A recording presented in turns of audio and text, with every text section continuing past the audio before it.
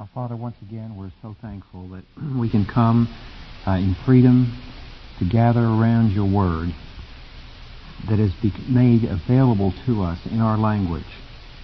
And we realize tonight the work that you expended down through history to preserve the text, to see that it was translated properly, to see that at many times it was almost destroyed, and yet you always preserved a certain stream of manuscripts, so that tonight we can sit with this book in our lap and read your very words.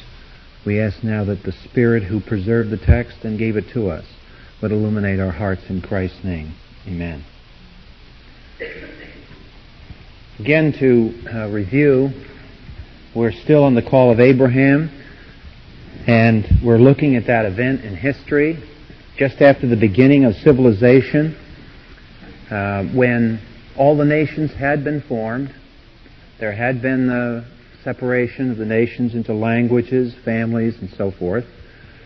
And you remember that we said that paganism had already come to replace the truths of the Noahic Bible, that all tribes, all continents, all places at one time had the revelation contained in those first 9 chapters of the Bible. But that by the time of the Tower of Babel, there was a powerful paganistic movement born of the flesh and of Satan to divert worship and attention from the God who had created and gave that revelation to man. And we've been stressing, and we ought to go back to that text tonight, if you'll turn to Genesis 11, because we can't repeat enough times the contrast in spirit between that movement of civilization that culminated in the great Tower of Babel and the new movement that God created by calling Abraham out of the world system. Once again, Genesis 11:4. This is a hallmark verse that summarizes the spirit behind civilization at large when that civilization becomes autonomous, proudful, and separated from the listening to the authority of the Word of God. Verse 4 of Genesis chapter 11, "Come, let us build for ourselves a city whose top will reach unto heaven, and let us build for ourselves a name, lest we be scattered abroad." And we reminded you last time that last clause, "lest we be scattered abroad," is a direct contradiction to what God had told the human race to do in the Noahic covenant. So it's disobedience, and as all disobedience usually does, it creates a counterfeit, because we are made in God's image after all, and when we rebel against Him, we become our own gods. No man can remain neutral. No man ever is neutral. Either we are God or God is God, but there's no such thing as a person who's neutral. Romans chapter 1 and so forth. And here we see it, because in those clauses in verse 4, it's especially notice the middle one, "Let us make for ourselves a name." It means that meaning and truth originate with man. And we kind of have a little proverb to show this, is that in a pagan basis of thinking and living, man invents truth. If we go to the Word of God and submit to the authority of the Creator and the fact that there's structure and intelligence and information embedded in the universe around us, then we do not invent truth, we discover it. So there's a world of difference between the verb to invent and the verb to discover. And that somehow shows some of the contrast that goes on here in the Bible between the world system at large. And then we come to Genesis chapter 12, with that call of Abraham. And when God called Abraham out, among his many things, He promised him the land, the seed, and the worldwide blessing.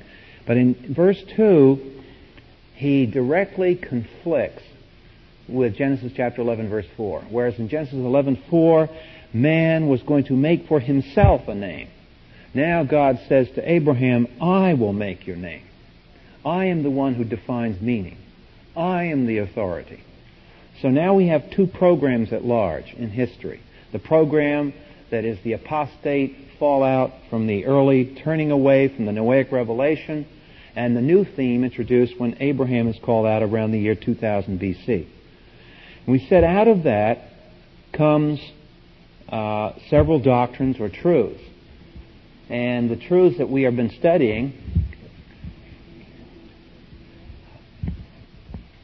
the truth of election.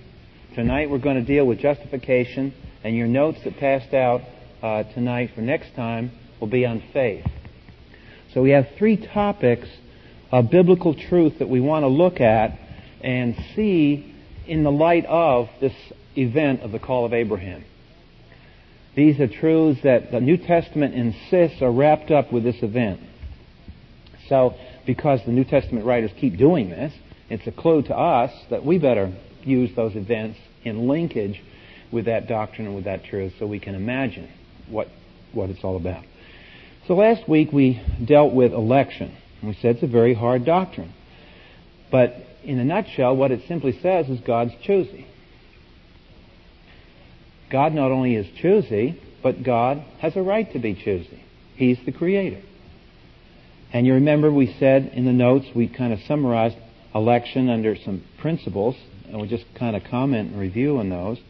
We said, first of all, on page 30, that this election cannot be handled, cannot be understood apart from creation.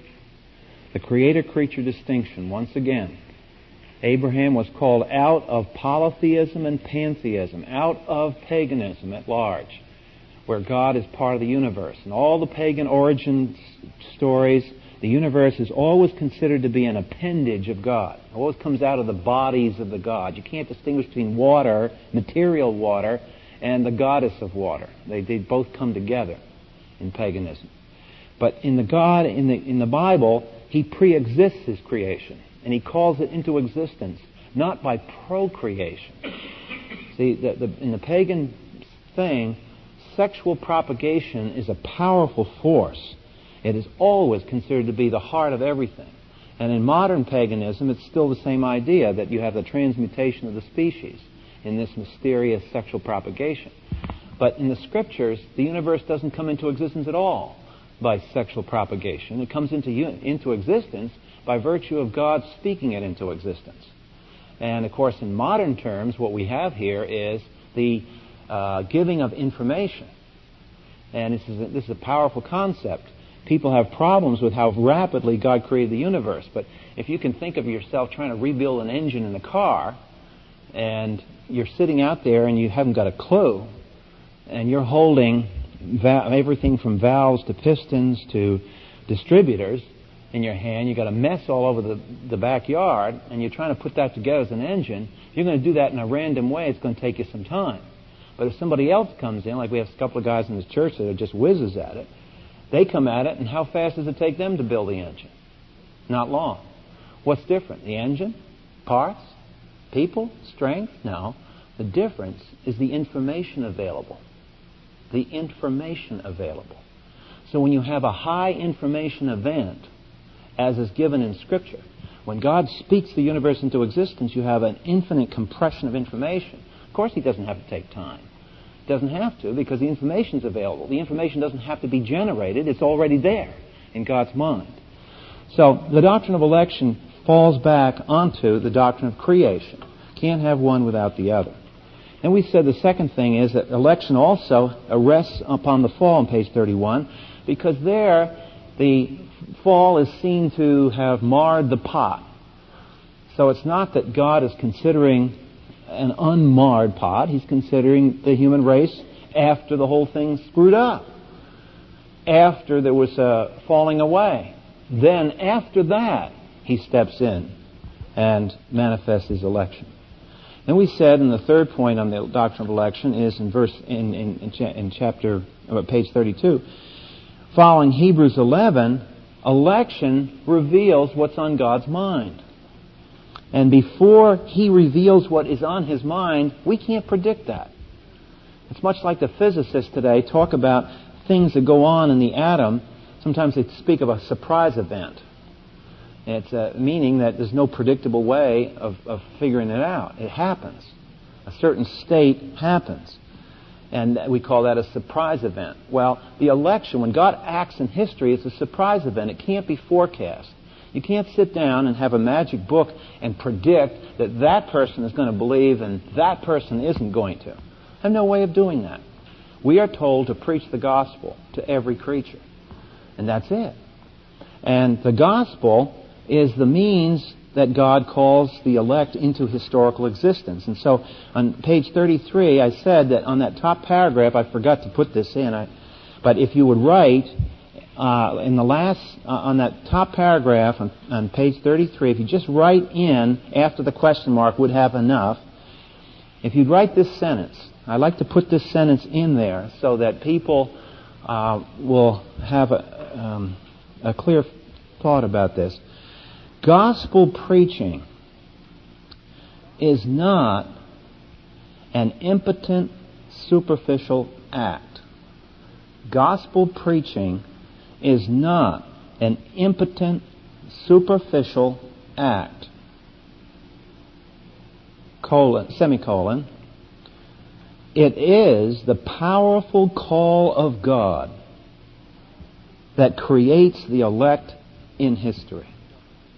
It is the powerful call of God that creates the elect in history. Now, of course, in God's mind they're there. But in history they're not there until God calls them. And the gospel preaching hardens hearts or it softens them. It's not a trivial, casual thing, this thing called the preaching of the gospel. We can't treat it as something casual. And people, you may witness to someone, you may preach to someone, and they, you just wonder, good grief, are they awake or not? And it goes on year after year after year. But that's what we think is happening. We don't know what's going on in their heart. And because we don't know what's going on in their heart, we keep on faithfully because God tells us to do that. And He'll get the results. He'll give the results. But our job is to be as clear as we possibly can in preaching the gospel.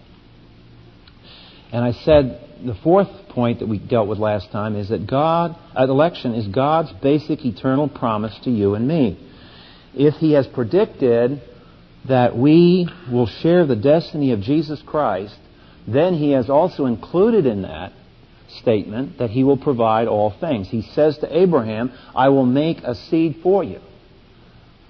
Now, those of you who I hope have skimmed through Genesis now from 12 to 40, 12 to 50, you realize all those little stories in there were included in that promise, I'm going to give you a seed. And when Sarah almost gets wound up in Pharaoh's harem, if she had done that, and that had been allowed to happen, we'd have a problem with the seed, because she was supposed to be the one that would bear it through Abraham. So all the stories that you see in Genesis are woven around this theme of the Abrahamic covenant. Is God's promises, the land, the seed, and the blessing, going to come to pass, or aren't they? And the lesson we learn from Genesis 12 on to the end of the book is that God's way of bringing about His promise involves cliffhanging. The lines get thin, the danger gets high. It's an ongoing drama. And you almost think God's going to get defeated. God never majestically moves and totally crushes the opposition. It's like He's a super chess player. And for a while it looks like all of His pieces get wiped out. And yet He always comes up the winner at the end. And that's the story of Genesis 12. So that's what we mean when we say God's election is God's basic eternal promise to us. Now tonight we go to the second of these two ideas. And I said last time that we want to spend some time on this truth because it is this truth that divided Europe. It caused revolutions in Europe. This truth. This is where Protestantism and Catholicism separated. And yet today, you can go in the average evangelical church, and I guarantee you, if you do a theological survey, you will find over half the people are Roman Catholics at heart. Because they don't understand what is the Protestant view of justification. What did Martin Luther and John Calvin believe about this? And you say, is this some abstract theology? I hope after tonight we go through this, you'll see this is not abstract. This was born out of the personal experience of godly men who at that time were inside the Roman Catholic Church. doing their best and failing in their personal spiritual lives.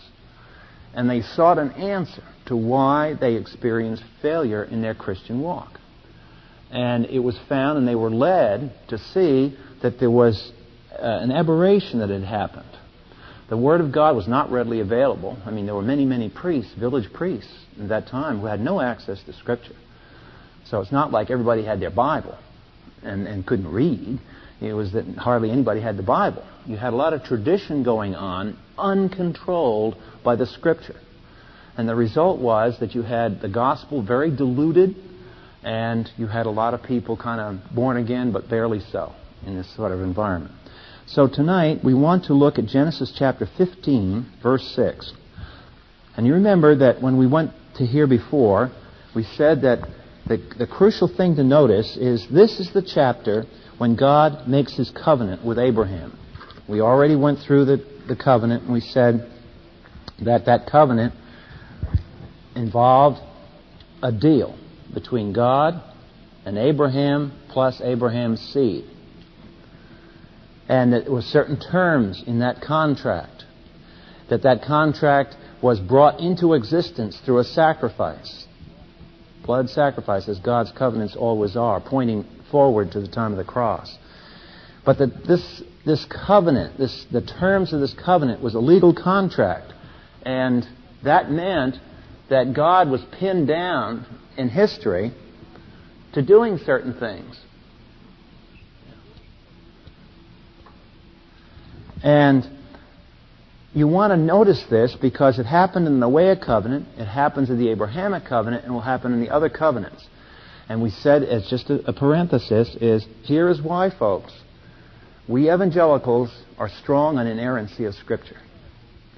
It's tied in with the fact that the Scriptures purport to represent the proper behavior of God in light of His promises. And by proper behavior of God, we mean that He did this, He did that, He did this, He did that in real history.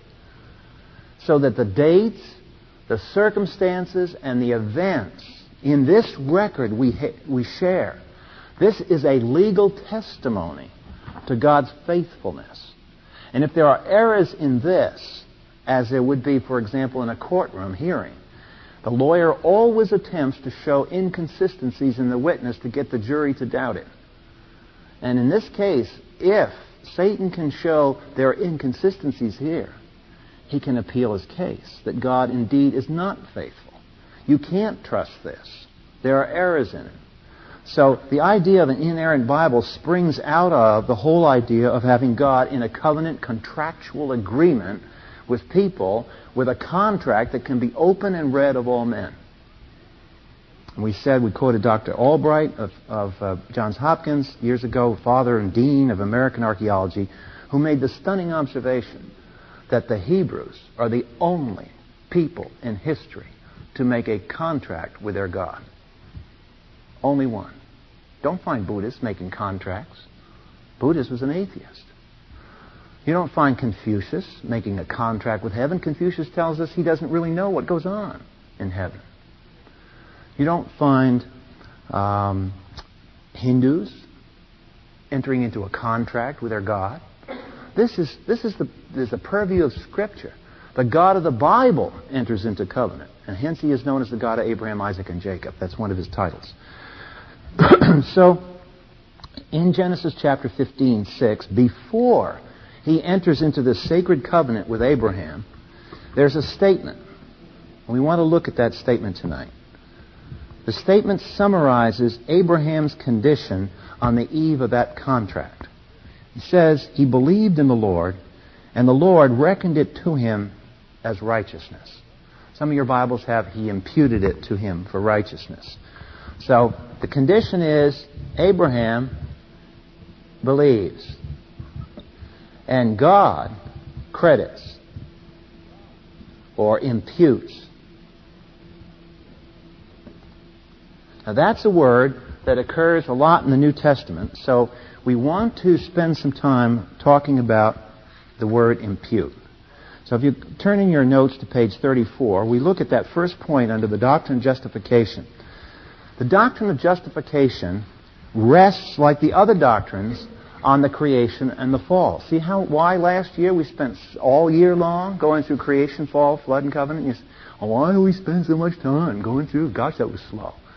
It's slow because every time you get into this, we're going back to it again. That's why we wanted to lay that foundation. Right. Solid. Now here tonight is an example of why it's so important to see that early passage of Scripture. This word, to impute, means to price. If you have a good or a service and you put a price tag on it, you've imputed value to it.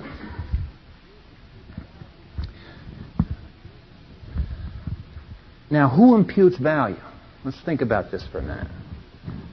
It used to be thought, for example, in early American history, when the Pilgrims first came and the Puritans formed the Massachusetts Bay Colony and did their culture thing, they, at first, in their economy, tried to hold to what is called the doctrine of the fair price.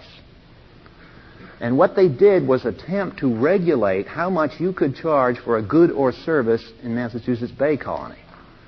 It was price regulation. The idea was that there was such a thing as a fair and just price, and if you made furniture or if you made some product or you did some service, that you could not charge more than that fair price. To do anything more than that would be to rip off your customers. And it'd be unfair competition and so forth and so on.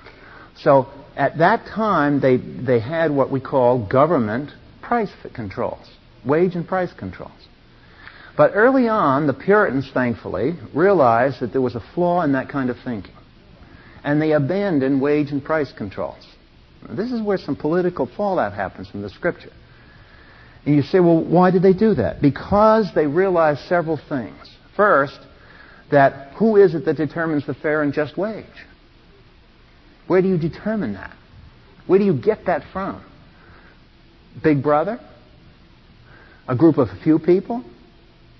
And so the argument is made that rather than have a board of people and authorities dictating what the fair and just price is, what do you let dictate price? In our country, generally, how are prices determined? By the market. We call that the free market economy. Why do we let the market determine the price? For example, pornography might be priced by the market greater than the Bible. Now, what's the Christian answer to this? Does it mean that the market always justly prices an item? Not so at all. But on the other hand, isn't it safer to let the marketplace dictate the price? Because in the marketplace, who consists of the market? Hundreds and hundreds and thousands of people. They're pricing. They're functioning as individual human beings, and they're determining the price by how much they're willing to pay for the good. So, yeah, a lot of them can be wrong. But the advantage is you don't have an error imposed on everybody. So it's a relaxation. But rather than get too far into the economics, what I'm trying to get at here is that the human heart is made to evaluate the things it treats, its goods and services. The first picture in the Bible of pricing is given in the first 6 days of creation. What does God do after He gets through His handiwork? God is pictured as a blue-collar laborer in His first picture in Scripture. He's a craftsman, that He makes things. And what does He do at the end of the day? He sets His work aside and He says, that's good. Adam isn't saying it. God's saying it. The craftsman is saying of his craft, this is good. He's pricing it. He's evaluating it. So this word impute in its raw, original, plain meaning was this word, to price. To put a price on something, to evaluate it. Then it came to have another sense, which we'll get into in a little bit further on here. But I want to go to Genesis chapter 3 a moment to see what happened at the fall. Originally, Adam was to subdue the earth and bring forth the fruit thereof. In Genesis chapter 3, after the curse, we have a disturbance. Sin disturbs not just psychologically, but physically. The universe, we said, and we've shown this so many times, but we're going to do it because I believe in review and repetition. We've talked about this again and again, the difference between the Bible and everything else. In the Bible, evil is bounded. There was a time when there was no evil and it started. And there is a time at the end of history when it will be dealt with. In all other religions, evil is considered to be normal. And that's why intelligent people in the Orient for years have striven to go into a nirvana or to basically a psychological form of suicide. Why do they do that? Because they don't want to be reincarnated again and again in this foul, evil, death-filled world. Who wants to go around again? So I want to get off the merry-go-round. Well, how do I get off of it? Go into non-existence. And that's your Oriental religion. That's New Age. Except most people in this country don't think it through. If you really want to see where New Age leads, you read Hinduism. That's where you get a real idea of where it's going. But in the Bible, evil is bounded. And here in Genesis chapter 3, something abnormal happens in verse 18. Here Adam was to grow crops that could be sold, that were to have a price, that were to have a value.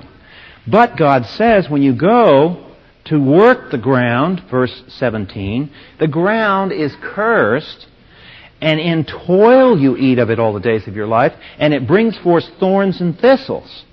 In other words, it becomes inefficient. Two things happen here. Work and labor become terribly inefficient. And this is an act of mercy. Because if man could make his wealth easily, he would pervert its use.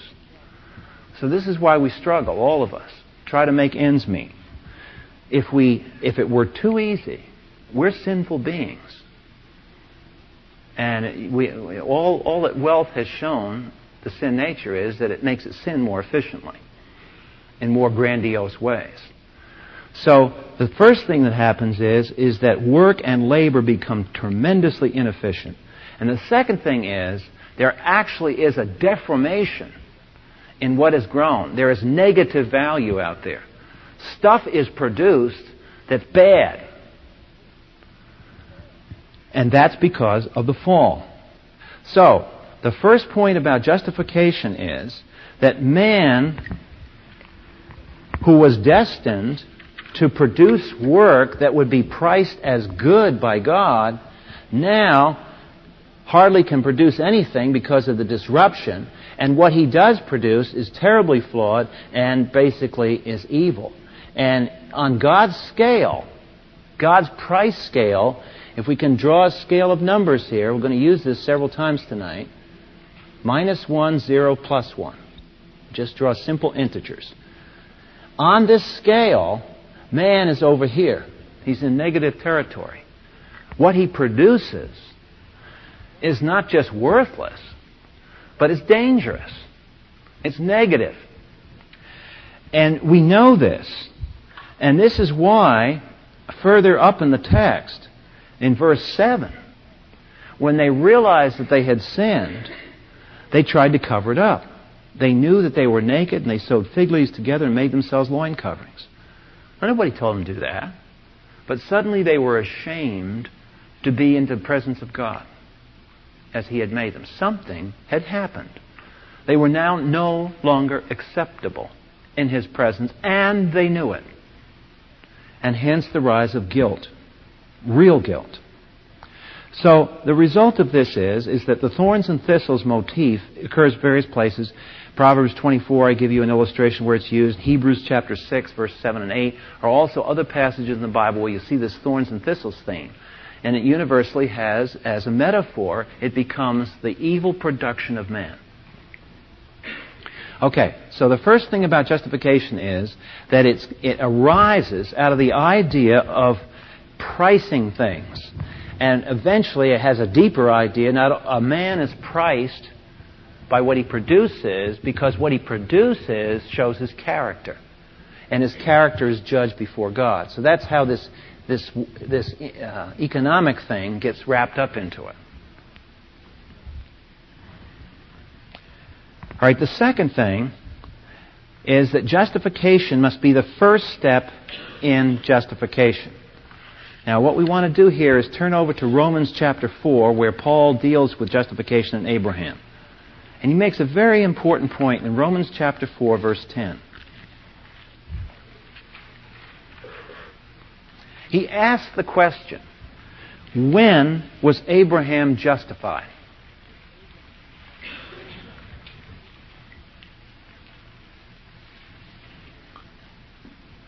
He was justified in Romans chapter 4:10. Paul says, by the way, notice verse 9. Look up in Romans chapter 4, verse 9, and you'll see some of you have it in caps, or some of your translations have it in quotes or something. Faith was reckoned to Abraham as righteousness, or you'll see that Genesis 15:6 quote there in the text. Paul is just reciting the same text that we just got through looking at. Now, he says, verse 10 is a comment on that Genesis text. So here the Apostle Paul is teaching us out of the Old Testament. And he says, how was it reckoned? While he was circumcised, that is, after the covenant, or uncircumcised before the covenant? Not while circumcised, but while uncircumcised. And he received the sign of circumcision, a seal of the righteousness of the faith which he had while uncircumcised, that he might be the father of all who believe. And he's making the pitch here that how was Abraham justified? As a Jew or as a Gentile? He was justified as a Gentile. So this is tremendously powerful because, who is the father of the Jewish race here? It's Abraham. So if you can show that the father of the Jewish race was saved as a Gentile, then what Paul's done in a very clever one swoop, he's just wiped out the arrogance of saying there's some special race and you're saved only if you're Jewish. You see? Well, what we want to see for our application is that the verdict of Abraham's righteousness was made before God entered into a covenant with him. Before God went into this treaty and made this contract, Abraham had to be declared righteous. But what is required what is this righteousness sentence? All right, we've introduced it as an economic term. Now I want to move from the economics to the legal area. So hold a place in Romans 4, because we'll go back there in just a minute. Turn back in the Old Testament to Deuteronomy 25. Here's an example of how the concept worked, the word justification, in a legal sense. Deuteronomy 25, verse 1.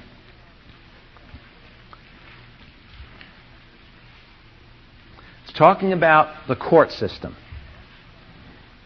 The Bible has a lot to say about lawyers, judges, and courts.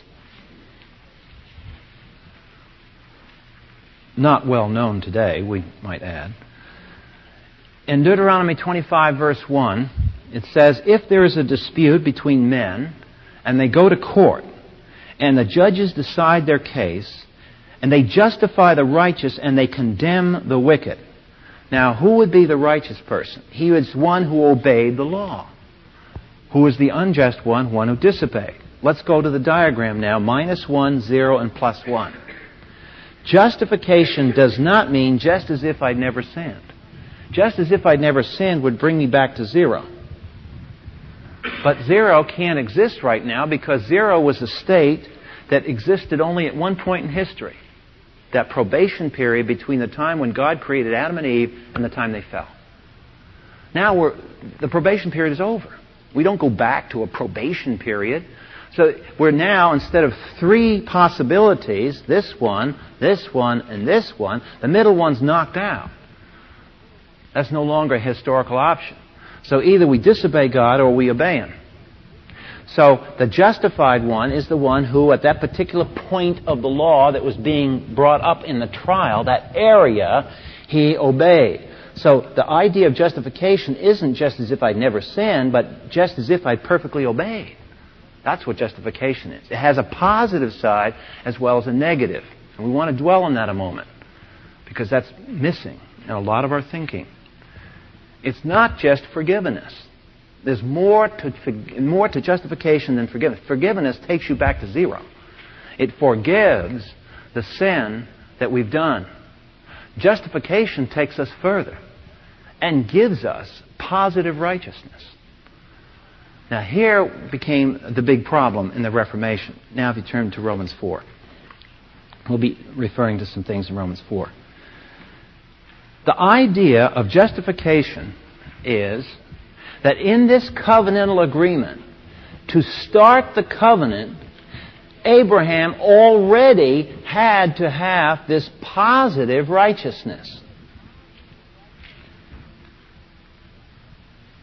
Before the covenant went into effect. God doesn't have fellowship with a sinner. So if God is going to have fellowship and do something in this man he calls out from this world system, the man has got to be legally cleared. And what we saw in Deuteronomy 25:1 is a verdict that happened at a point in time. The court reached a verdict. And the verdict was that the person obeyed. What, therefore, Paul is saying is that Abraham, before the covenant, God had a trial. Abraham passed the verdict. So the verdict was passed that Abraham was righteous. All right, so the second point of justification is that it's the starting point of everything else that God does. A lot of people have the idea that you start at zero. You start for being forgiven, and then you work from there. That's not the idea of justification. The idea of justification is you start from perfect obedience. Now, herein is what ruptured Europe, because the Catholics and the Protestants went after it for centuries over this one. This may sound like a theoretical thing, but people got burned for saying this kind of stuff. This was heavy material. So we move to the third thing then. The first one was that the concept of justification grows out of the creation motif, the economic idea that the creature has a value, and he's supposed to be valued. And you have to, as people, evaluate. Well, you move from there to who evaluates ultimately and absolutely and clearly. I gave you the illustration that pornography costs more on the newsstand than a Bible. But the answer to that is, if God were to walk in the store, what would his price tag be? He'd refuse to buy it. What happens to a product that sits on the shelf? Price goes, right? So the point was that if you had a godly pricing mechanism, then you would have just and fair prices. Problem is, none of us are perfectly just or wise in the way we price things. Well, what we say in justification is God is the pricer or the evaluator. He puts a price tag on us. That's his prerogative as judge. The second point in justification is that he does this in the form of a verdict prior to entering into a relationship with us. So the third thing then answers the question, well, where does this righteousness come from? If you look at Romans chapter 5,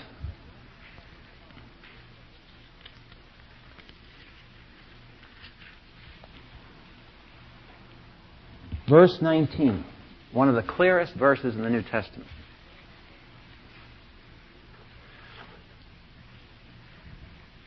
Where is the righteousness coming from that is credited to our account? It says, by the obedience of one, many will be made righteous. Just as by the disobedience of Adam, many were made sinners. So we now come to this interesting truth in justification. That man has to be credited with a positive righteousness, but he doesn't generate it. You no more generate positive righteousness than I do or any other person does. We don't live perfectly. We can't be priced. God can't put a price tag on our character as perfectly righteous. We know that. So how do we get the price function? How does he price us? He prices us by beholding another righteousness that he credits to our account. And that righteousness is Christ's righteousness. So that's why it's not just the death of Christ. The death of Christ on the cross forgives. That takes us from -1 to 0. That's the forgiveness of sin. But the obedience that Jesus Christ is a representative of the human race, who was a genuine human being, who was the second Adam, who faced every trial we face, who learned obedience through the things which he suffered. He always made the right choices. His life was perfect before God. Now there's a representative who has lived the perfect life in history. No longer a promise, but actual righteousness. Not something that was a speculation of, gee, I wonder if somebody can ever do this right. Jesus did it right. And so therefore, and of course, it's tied to the cross. It's not separated from the cross, because the cross itself is what? An act of obedience. It's the greatest act of obedience that any human being would ever face, the Garden of Gethsemane. So it's still the cross. We haven't gotten away from the cross. But it's another side to the cross. The cross, as an atonement, gets us to zero. But as an act of obedience of a human being, Jesus Christ had true humanity as well as undiminished deity. And when he faced a trial in this life, this is the whole area of who Jesus is, Jesus never relied on his deity to get through the trials. He relied on the Holy Spirit in his humanity, just like we have to. So we can't argue, well, Jesus had it easier. No, he didn't. In fact, he had it harder, because he faced trials on a plane far above the temptation pressures we will ever face. That's what the Gethsemane episode is in the Gospels. He had us personally in mind, had you personally in mind, had me personally in mind when he did that act of obedience. And that's how he got to the cross. So the cross, in two ways, is a blessing. It's a blessing because it's a source of atonement for our sin. And it's a blessing because Jesus Christ obeyed perfectly and made, for the first time in history, perfect righteousness became available. So just as Adam's perfect unrighteousness became available, disobedience is spread upon the human race, so all those who come into faith in Christ share Christ's righteousness.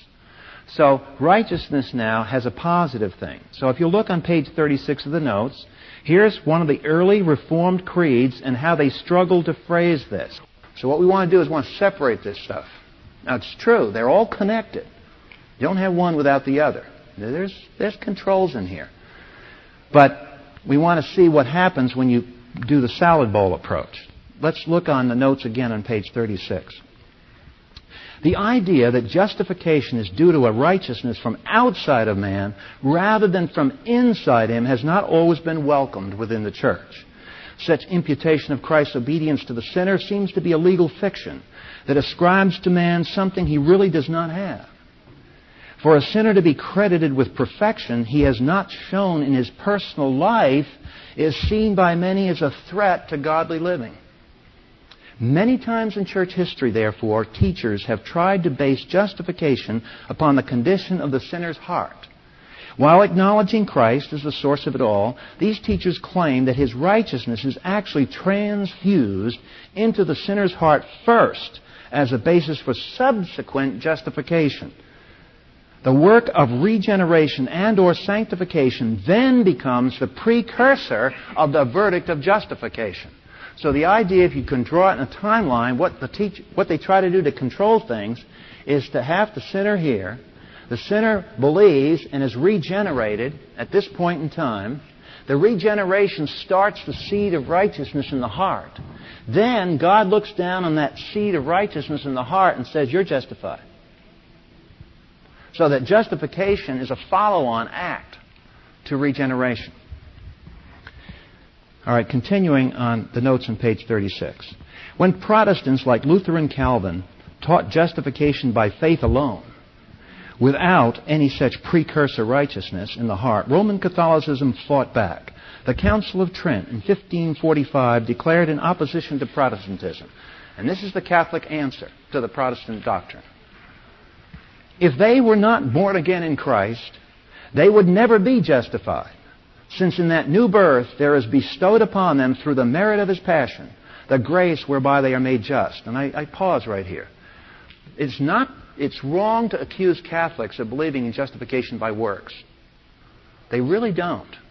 They've tried very hard to make justification by grace. Notice what they're saying. The new birth is there bestowed upon them through the merit of His passion, the grace whereby they are made just.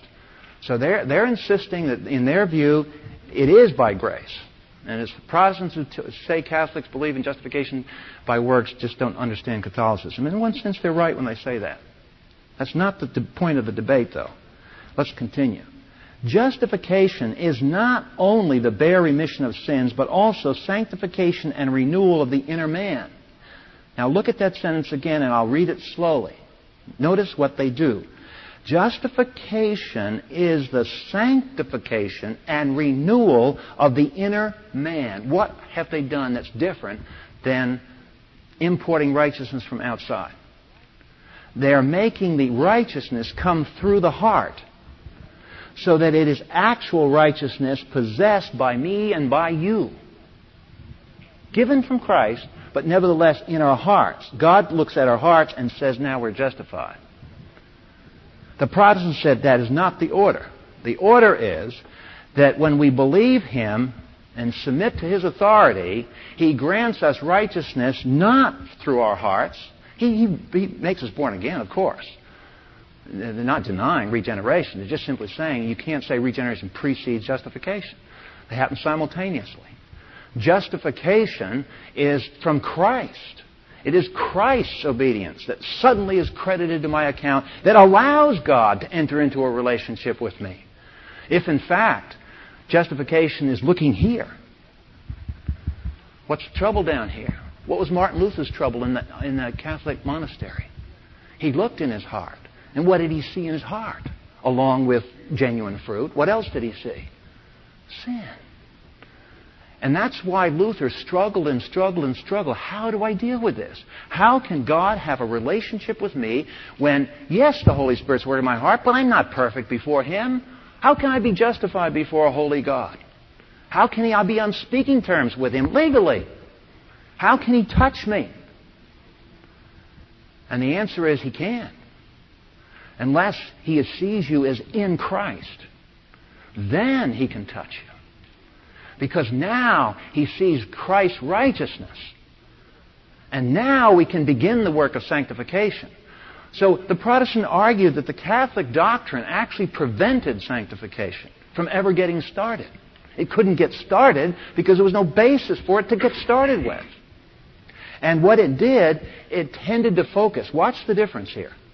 If you genuinely believe that your righteousness before God comes from Christ, versus thinking your righteousness comes from God because of a work He might have done in your heart, where is the center of attention? One is on Christ. We'll get into this when we deal with the next set of notes, which is faith. What is saving faith? The emphasis in the Protestant gospel was that you look at Christ. Always look at Christ, because it's His righteousness. And stop looking at your heart, because all you see in your heart is a bunch of glop. Now, this is not loose living, because they talked about sanctification, confession of sins, and so forth. But they didn't make the human heart the basis of my assurance of acceptance before God. It's not my heart that makes me acceptable before God. It's the imputed righteousness of Christ that makes me acceptable with God. This is tough stuff. So, that was the fight in Catholicism. And if you look on the top of page 37 again, the ban is placed. This is still quoting Trent. The ban is placed. This is excommunication. The excommunication is placed on any who teach that man is justified through imputation of the righteousness of Christ, exclusive of the grace and love which is infused into the heart through the Holy Spirit. They wanted to make justification smeared together with regeneration. And it sounds all technical and it sounds all theological. But what I'm trying to say is that it was very practical, because the Reformers ran into it not by studying theology. These guys ran into it because of problems in the Christian life. What is the problem here? Where have we been deceived and misled? Why don't I have stability in my Christian life? Because I don't feel acceptable before God. I'm still putting fig leaves on. I'm fleeing His presence. Why can I step boldly into His presence? Because He sees me with the righteousness of Christ. Then I can come into His presence, and now He can begin to work in my heart. You can't get the cart before the horse. In other words, infused grace received into the heart, according to Catholicism, regeneration and sanctification, is supposed to precede and be the cause of justification. When God justifies according to Rome, He is looking at actual righteousness in the regenerated heart rather than the perfect righteousness of Christ. This is hard stuff. But all I'm trying to get through tonight is there's a major shift between Protestant and Catholicism here. And it's not well taught and it's not well sensed in our own time. Let me show you why. Following down the rest on page 37, if you'll just follow with me as I read. Within Protestantism, similar heart-centered justification teachings arose. One form is perfectionism, the belief that the heart must be perfect before justification can occur. During Methodist 19th century revivals, associates of Charles Finney taught, quote, "Nothing short of present entire conformity to the divine law is accepted of God." You talk about putting someone under the law. Another form is conditional justification, where a certain degree of holiness, usually left up to the imagination of the individual, is necessary to keep justification after it's been granted. Thus, Armenian theologian Robert Shank teaches, there is nothing about Paul's affirmation, Romans 8:29-30, which establishes that all who experience calling and justification are necessarily elect and will inevitably persevere. According to Shank, justification is good only as long as one is in Christ. Failure to maintain holiness leads to rejection in this view because justification in the first place is grounded in the spiritual condition of the heart. So in Protestantism, you had the same thing arise in another way that had also arisen in Catholicism. It's not just peculiarly a Catholic problem. Another form, continuing my text there, another form of Protestant heart-centered justification, although milder than the previous forms, occurs in certain deeper life and Pentecostal groups. Such groups downplay justification in favor of internal sanctification experiences. Preoccupation with trying to find a heart-centered, satisfying experience often causes the Holy Spirit's sanctifying work to eclipse Christ's righteousness in justification. Now, what happens here, it's subtle, but in the doctrine of the Trinity, the Father, Son, and Holy Spirit, I think most of us have read the New Testament enough to know when the Holy Spirit comes, who does He glorify? The Holy Spirit? What's the assignment given to the third person of the Trinity? To glorify whom? Christ, the second person of the Trinity. See that? There's a reason for that. Christ is to be the center of the revelation, not the Holy Spirit. Not denying the Holy Spirit does these things. Not denying that we should be thankful to the Holy Spirit for illuminating our heart. Pray at the beginning today. Thank you. And we ask that your Holy Spirit illuminate our hearts. To what? Christ. So Christ, the second person, is always to be the center of... And when you get off on these things, what you find happening in practical illustrations is we get concentrating on a certain type feeling in the heart. Always looking, oh, I had that feeling once. And I'm just out of it until I can get that feeling back again. Well, you may wake up with a flu and you don't feel at all sanctified. Does that mean you don't have the righteousness of Christ? A virus has driven away the righteousness of Christ? Because your brain just doesn't feel great today? What a stupid way to live the Christian life. Up and down on an emotional roller coaster. And that's why this whole issue of the justification has got to be clear in our hearts. That God has passed a verdict. If we have believed in Jesus Christ, we have believed that God, like Abraham, what did Abraham believe? Let's go back and make it really simple. Tie this together. God said, if you come out, I will what? Give you three things. Remember? And God says in that Genesis 15 passage, because Abraham believed Him, He counted Abraham righteous. Was Abraham perfect? We know he wasn't perfect. Look at the text. You suppose Abraham had a feeling? I imagine Abraham went through all kinds of feelings. Fear, love, confidence, lack of courage. Then he had courage. Then he had this feeling. Then he had that one. Then he did this. Then he did that. But what was always true? He trusted God's program, His Word, I trust you. And because he could say to God, I trust you, meaning I submit to your authority. Not perfectly, but I trust you. You told me this, and I trust you. God said, that's it. Verdict passed. And Abraham didn't know anything about Jesus, but somehow he knew that God had accepted him, perfectly accepted him. Not 80%, not 20%, not, Abraham, I'm going to accept you this much, and then when you grow a little bit more, I'll accept you this much. If he had done that, quid pro quo, Abraham would never have grown. The only way he can grow is to be perfectly accepted from the start. Then he can grow. It's like having a child adopted in your family, and you say, well, he's not really my child until he gets to be a nice boy. And then he's my child. Look, the guy's a brat. Does that make him less your child? No, unfortunately. The point is, the relationship is fixed. And that's the whole issue of justification. The relationship is fixed. Not because of great and wondrous things that I've done or you've done. Because of great and wondrous things Christ has done. And you see, when you have that view, you can't get fat-headed about the Christian life. Because it wasn't your righteousness carrying the boat, fella, gal. It's not your righteousness. It's not your wonderful obedience. It's Christ. Something else is carrying you along. And that's Christ's righteousness and His obedience. Okay, conclusion then on the bottom of page 37.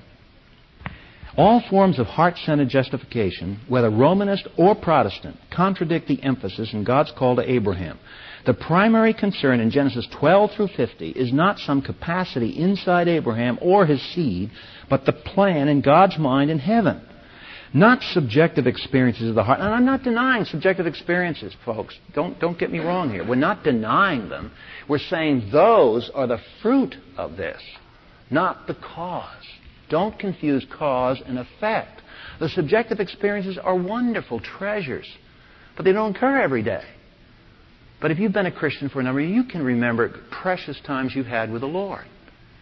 But those precious times, precious though they are, can't be what's holding you into relationship with Him. Those are the fruit, not the root. So it's not subjective experiences of the heart, but objective promises of God's Word form the focal point of the narrative. Abraham looked solely to God who calls those things which are not as though they are. And what was true, not. He wasn't perfectly righteous, wasn't he? But God called him righteous. So it's Abraham believed in God who called the ungodly. Notice verse 8 of Romans 5. Maybe this makes a little more sense now. It's a familiar verse. It says in Romans 5:8, God demonstrates His own love toward us in that while we were yet sinners, Christ died for us. Much more than having been justified by His blood, we shall be saved from the wrath of God through Him. For if while we were enemies, we were reconciled to God through the death of His Son, much more being reconciled, we shall be delivered by His life. And this is the life of Christ in us and so forth. This is the post-Pentecost life of Christ. Okay, so tonight we've covered justification. It's another one of those great doctrines shown in the life of Abraham. Next week, in the next set of notes, we deal with the third and final area, and that'll be our third and final class of the year. We'll meet the first Thursday after New Year's, after next week.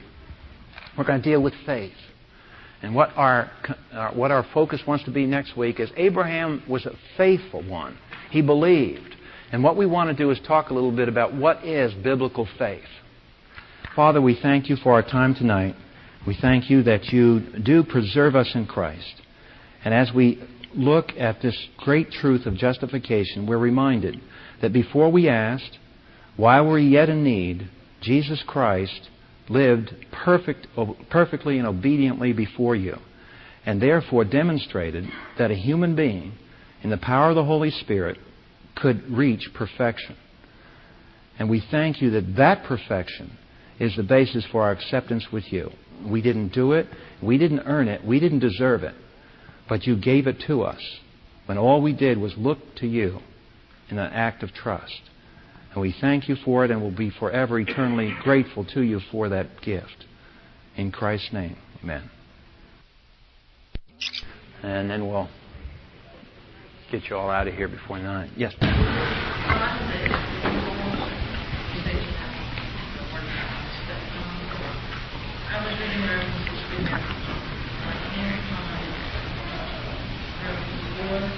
Romans 4. Mm-hmm.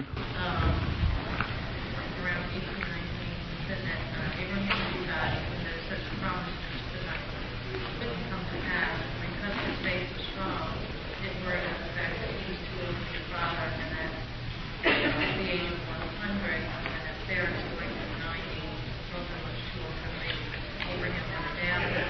But then in Genesis, when I went back to see what it specifically says,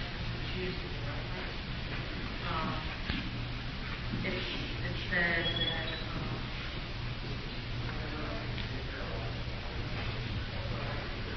they doubted.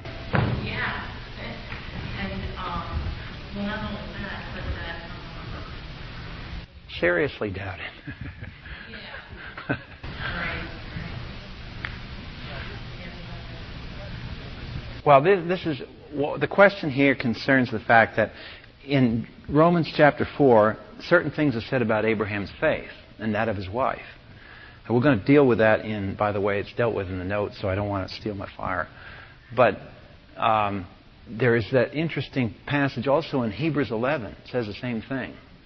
That Abraham, I think it even uses the word perfect. And yet, when you read the Old Testament text, it looks like anything but perfect. And there's several ways of looking at it that way. Obviously, Paul knew the text and he was well read in the text, so it wasn't that the Apostle Paul sitting there fooling us about what the text says in the Old Testament. Everybody in his audience that were Jewish knew the text. So, in fact, that's what Isaac means. In Hebrew, Isaac means laughter. It's God's joke. And it's almost sarcasm because Abraham and his wife were laughing. She laughed when the angels were there visiting, and they heard her laugh. She thought they didn't because she was back in the tent in the kitchen. Ha ha ha. And unfortunately for her, the angels were out in the front, and they knew very well that she had laughed. And she said, "Oh, that's a good name for your child. Call him ha ha ha." And so everywhere Isaac went, Abraham had to, every time he used the word, be reminded of his unbelief. So it's a very poignant feature in that story, and I just wish that this was a Bible class in Genesis so we could go through that story. But apparently the way the New Testament looks at things, it looks at how it all comes out and looks primarily at the heart. And what it's saying there is that God accepted his faith as saving faith, and that saving faith, though imperfect in the flow of history, is counted as though it's somehow perfect in principle. Now, why that happens, we don't know. Other than the fact that it seems that there's a word in James, when James deals with it, Abraham justified by works and so on, there's a little word there called fulfilled. Thus it was fulfilled that Abraham believed God and it was counted for righteousness. And the act was not Genesis 15, not Genesis 17, but Genesis 22, when he had to take little laughter up and slit his throat. And so at that very point, when he did that sacrifice, that was such a stunning act of obedience that apparently the New Testament, the way it looks at that is, it looks at what it became under pressure. The part that says that Abraham asked, how can I be sure that you will be promised? It's a sacrifice of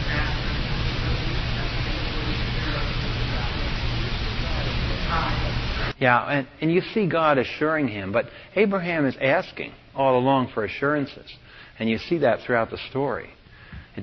Faith to Abraham did not come easily. In fact, if you could look at that Romans 4 passage, there's a very interesting aspect of that, and it's one of these neat things where the Scriptures has 3 or 4 levels.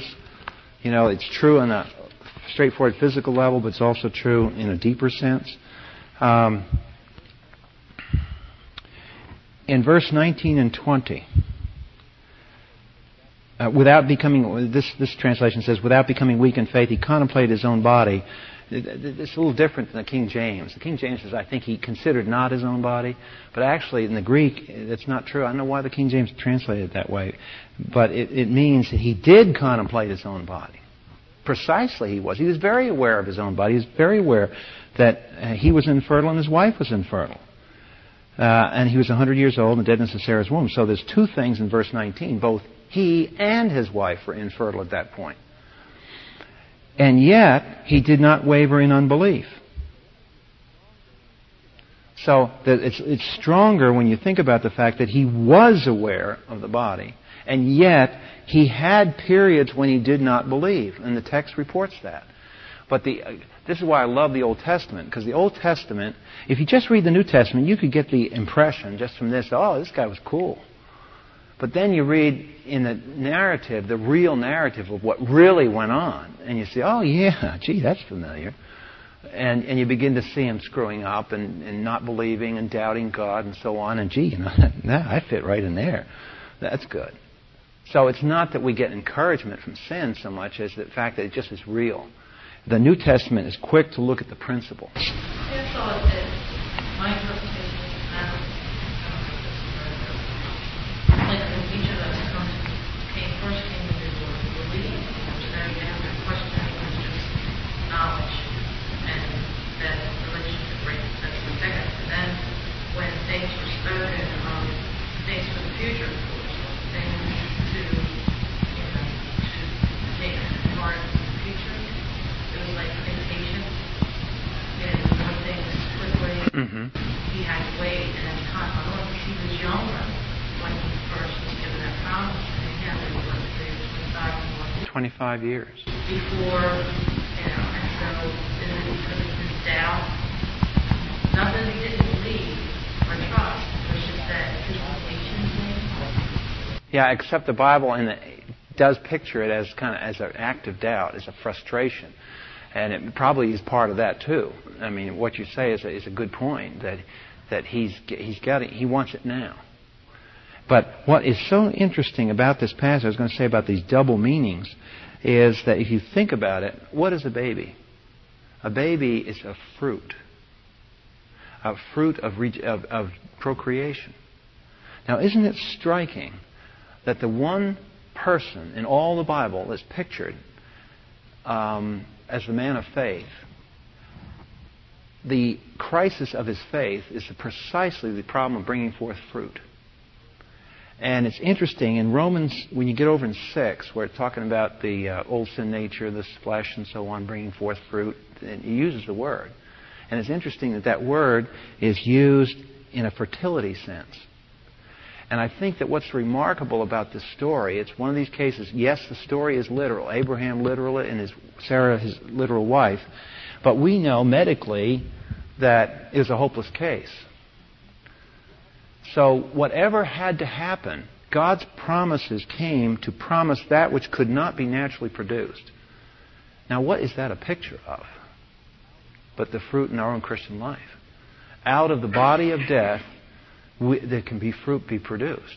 And I think it's such a powerful illustration that in a normal, everyday sense that everybody can understand this story. It's so easy to understand. You don't have to be a PhD in theology to see the story.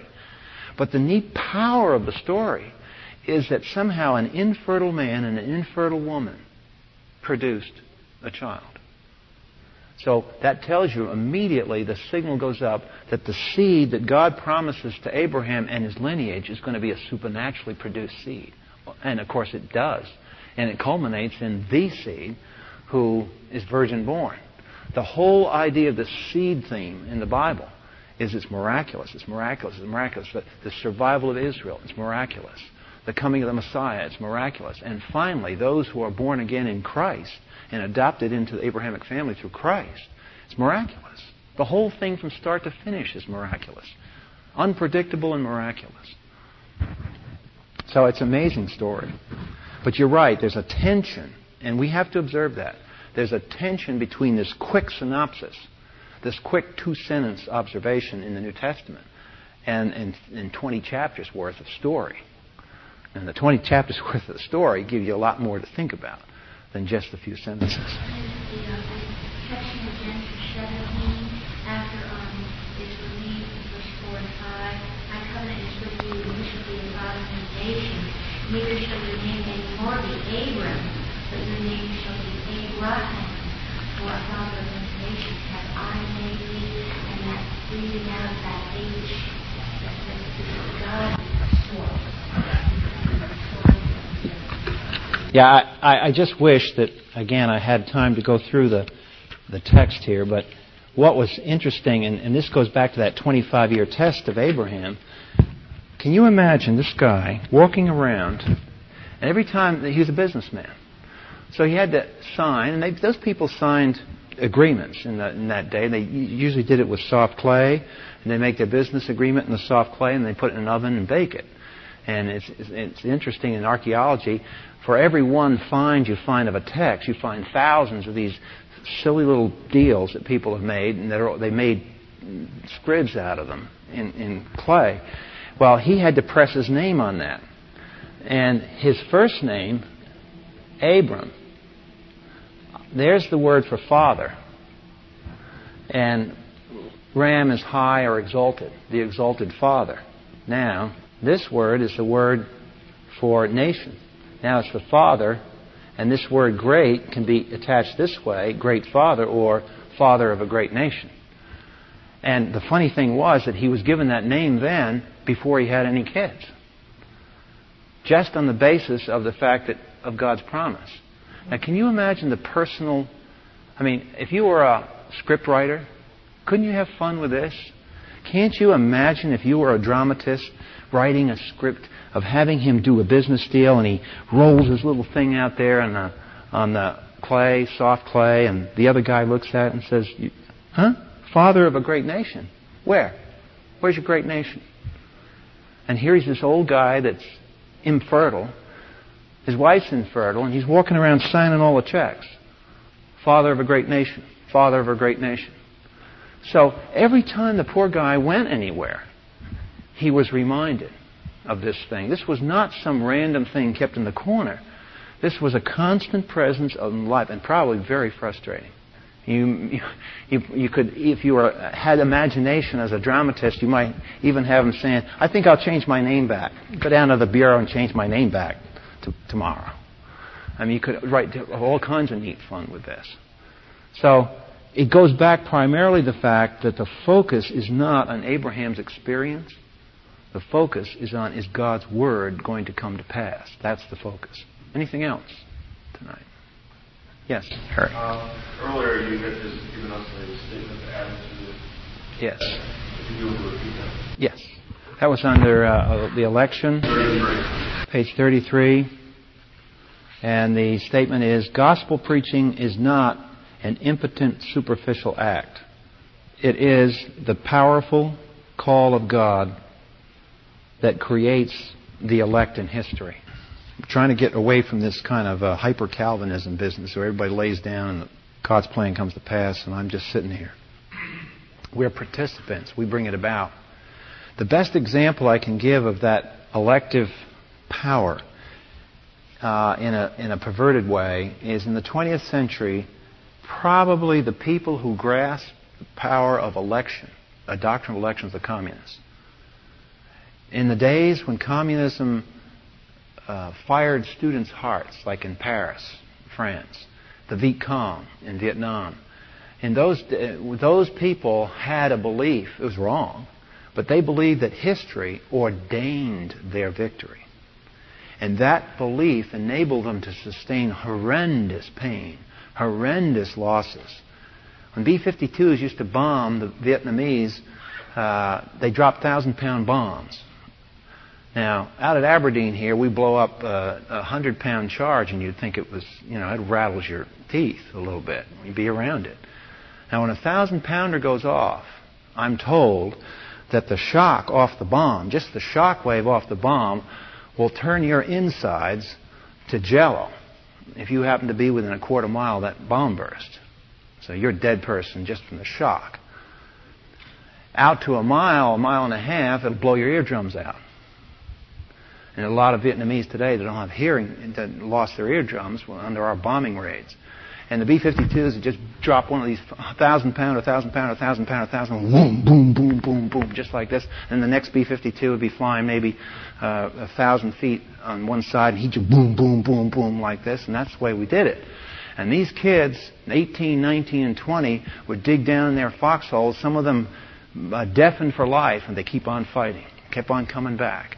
And I read a CIA report where they interviewed some of these Viet Cong after the war, where they captured them. And what made you tick? And they found an amazing thing, that these kids were not, by memory, repeating marks.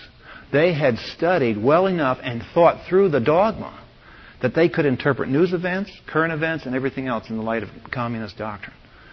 And they believed it. Now that's the power of a false belief in election. Now can you imagine the power down through history of a true belief in election? What do you think the martyrs of the church kept going? Because they knew the gates of hell will not prevail. You can burn my body all you want to. You can destroy me from the face of the earth, and the church will go on. And you will not stop the church until Jesus Christ himself calls it back home. So you can, face me with nukes. You can put me in jail. You can torture me. You can burn me. You can shoot me, whatever. Go ahead.